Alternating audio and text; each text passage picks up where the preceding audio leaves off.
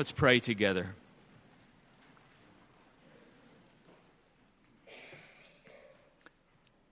On this, the first day of a new calendar year,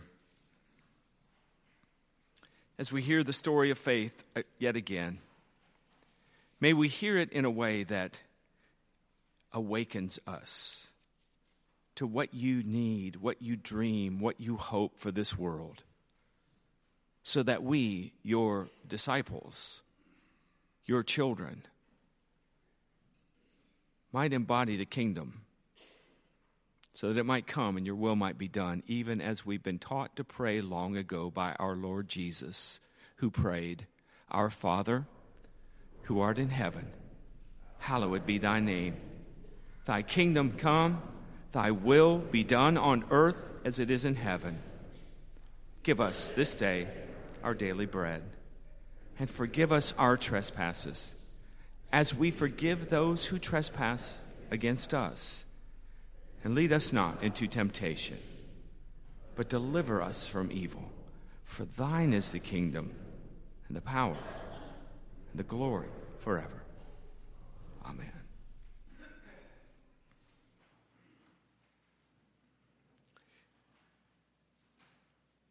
In different times in my younger years, there was nothing really more exciting and more hopeful than getting a new paper calendar for the year. Remember those days? 365 white boxes, unblemished by anything, and you get to fill them with all your hopes and plans and expectations for the new year. Now, let me explain this to the millennials in the crowd. This was not a calendar up on a cloud somewhere or just in your imagination. This was actually on paper. And you took a pen or a pencil and you wrote on it. And if you were a nerd, you actually had different colored pencils to have different emphases. And if you were a real nerd, you also carried around this stuff called whiteout. Because when you made a mistake, you had to go over it and cover it up so you could write some new things on your calendar. They're called calendars. They represented clean slates, the chance to start over, which, of course, was a delusion. You don't get to start over. There aren't really clean slates. You can't really say, "I'm free and independent of everything that's gone on in the past, all the things I've done, all of my family, everything." You can't do it.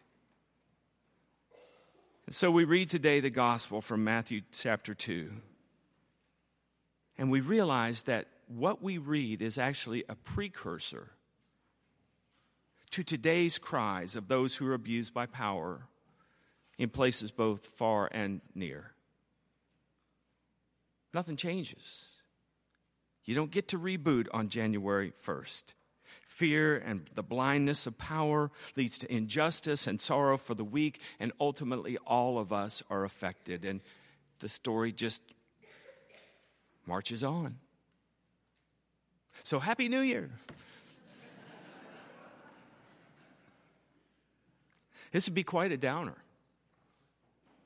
if not for the alternate understanding, the different point of view that Matthew provides for us, who says there is more to life than Herod and power and politics, that there is something different, something hopeful, something good, something life-giving we call God.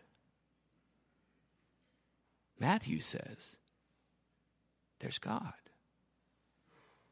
2 times he writes that the angel of the Lord appears just in this little narrative we read. I wonder what you think of when you hear the words, the angel of the Lord.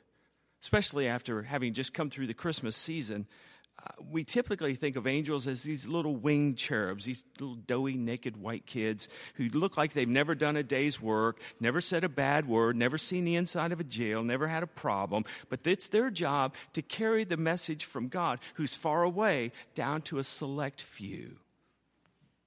That's one idea of angels. But this morning, on this new day, on this new year, what if we thought of angels as a kind of shorthand. The word angel is shorthand. An angel is whatever activates you and me to love this life, to care about someone else, to want the harmony and the peace that God dreamed when the world was created. Anything that calls to us to care about the world enough to risk our own lives, to change our own plans, to go outside of our own comfort zone, to make journeys from here to there, because there's sacred light and insight and clarity. That's an angel that comes to you. And just as it activated and awakened Joseph from a dream to actually do something, that's what angels do today. They awaken our intuition. They steel up our courage. They sometimes even give us a little bit of holy cunning to know when to do what's expected of us and sometimes to do what's not expected of us. Like wise men who are told by the king, come back and tell me where you found the baby. They go home another way. Joseph and Mary. Their plan was to go back home. They paid their taxes. That's why they were in Bethlehem. But they changed their plans. What is that? An angel of the Lord appears to Joseph. An angel could come to you in a Netflix show. He could come in a news story. It could come, an angel could appear in your reflection on your experiences this Christmas season with your family. A conversation perhaps you had with some honest person who is woke, someone who gets it and understands. They're angels. Let's be honest here. I'll be honest here. Only occasionally does an angel appear in church. Only occasionally is it a directly religious experience. When it comes from a church, from a sermon, from a song, from the music we heard, that's great. But that's not really the purpose of church, at least not at Highland. The point of church is not to provide you with a spiritual experience. We don't say, let's all go to church and have a spiritual experience, like, hey, let's go down to the oxygen bar and get this little buzz so that we can have fun for a moment. That's not what church is. Church is the place where we come and we reflect on our lives and we notice things that perhaps we didn't notice before, and we find names and language and this larger story, and even a community of people who also believe in angels, who also believe in God, who will tell you you're not crazy, you're called, you're awakened. So go and do as the angel of the Lord has commanded you. Every day, in each life, in your life, no matter how big of a rascal you think you are, even in your life, angels, these glimpses of truth and love, this opportunity to join and serve, they just pop up in your life. You don't plan them. They just show up. In the middle of the night sometimes, or sometimes in the broad daylight when you're fully dressed, it just shows up. And if your heart is tuned in, like Mary and Joseph's hearts were tuned in, if your heart is tuned in, you'll be awakened by a messenger. And it will touch your heart. And it'll raise your consciousness. Or sometimes it will drop you to your knees in praise and lament and wonder and in fullness all together at the same time. And it arouses you. It arouses your resistance to injustice, and it welcomes who you are. Who you are right now. Welcomes who you are and your gifts and your experiences, even the bad experiences you've had in life. your experiences, your passions, and everything that is sacred in you is welcomed by this angel who nudges you and says, it's time. It's time. That's the story of Joseph in the Bible. I don't know if you've ever noticed, Joseph doesn't have any lines. He didn't get to speak. That's why, as his namesake, I'm trying to make up for it by saying as many words as possible, because he doesn't get to speak at all. And you get the impression from some people that Joseph is just sort of a dumb, oafish husband who just stands around silently and compliant, does whatever's told of him. But this morning I want us to notice that, like Mary, when the time called for action, when the time called to take a risk, to make a sacrifice, to go outside of one's comfort zone, when the sacred calls to join this holy work of love, Joseph said yes. He could have said, well, I'm due back home. I'm a carpenter. I've got all these orders, and I'm behind. I can't go to Egypt now. I was just in Bethlehem to pay my taxes, and no. He acts. He's a catalyzing agent who delivers Jesus to the world in much the same way Mary does, through risk, through physical exertion, disrupting his future plans in order to thwart Herod's dark and murderous intentions, which I'm sure Herod could justify. Well, this is for the good of everyone, he might say. It's for national security. We have to do this. Joseph resists. He makes room within his heart. And he and Mary take Jesus to Egypt. That's not just a Joseph thing. That's a you and me thing. There are angels all around you every day. And whenever you hear the angel, whenever you hear the messenger, even in the smallest way, you act. You pause. You have a moment of empathy and compassion, and you're moved to do. And when you do, the kingdom comes. And God's will is done on earth as in heaven.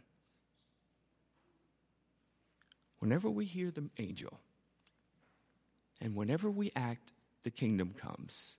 And conversely, whenever we hear the angel and do not act, the kingdom does not come and God's will is not done.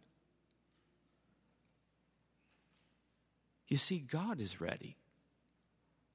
God's ready to act. And the messengers are sent to deliver the message.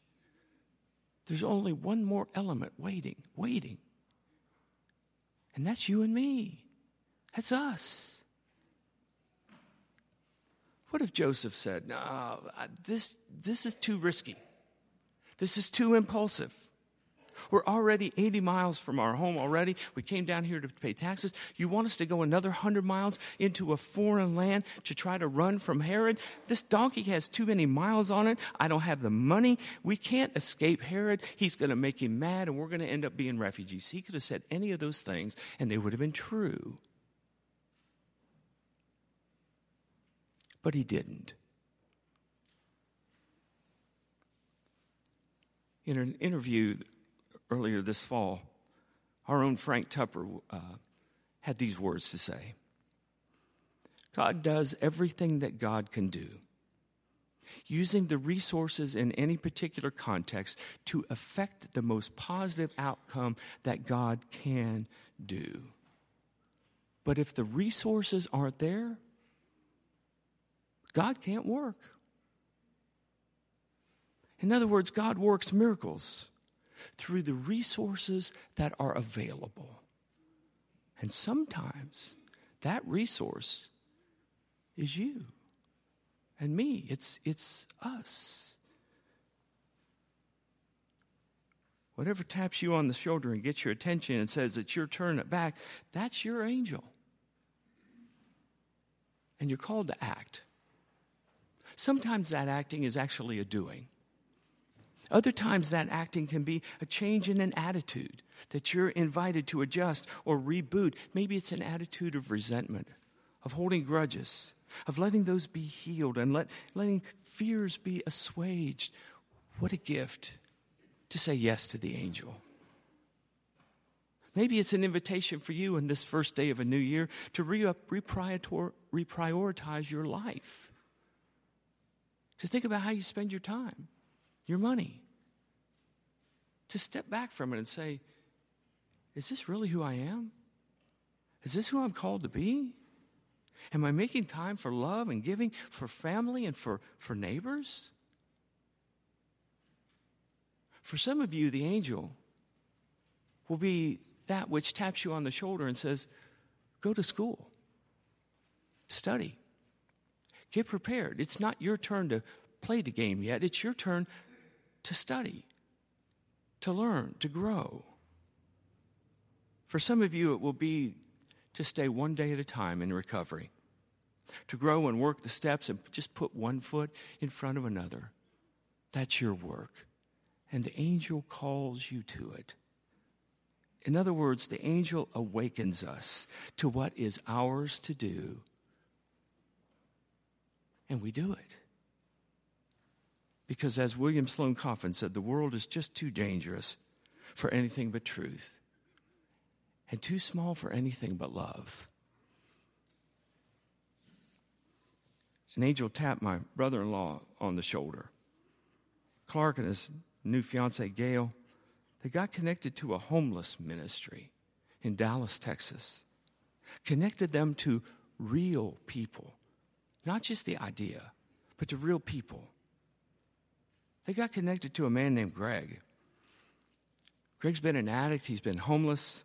When they found him, he was dirty. He had no clothes. He had a broken hand. He was just a mess. They began a kind of sacred partnership. Within wise boundaries, they began to encourage and befriend Greg, to assist him, but mostly to affirm his humanity and his dignity. And so on Friday, at Clark and Gail's engagement party in Highland Park of Dallas, this well-bred group of people gathered to celebrate their announcement of their marriage, and there in the middle of them all was Greg. Several teeth missing from his smile, his jeans dirty, but he was the only black guy in the room besides the servers, and he had a great time. He talked, he laughed, you could tell he felt fully human. I realize this is a treacherous journey that's fraught with landmines and stumbles and miscues and misunderstandings. There's going to be problems of white privilege and the roles they play. There's going to be problems of shaming and stumbling. And anybody with one eye and half a brain would just say, I'm not getting in the midst of that. But the angel tapped them on the shoulder. And they said yes. And the kingdom came. Happy New Year. Let's pray together. In this new year, O God, may you be far more than an afterthought. But as these beautiful people in front of me represent, may you be the first agenda as we enter into this new year, to be fully your people in all that we do and say and are, through the power and in the love of the Christ child, Jesus our Lord, we pray. Amen.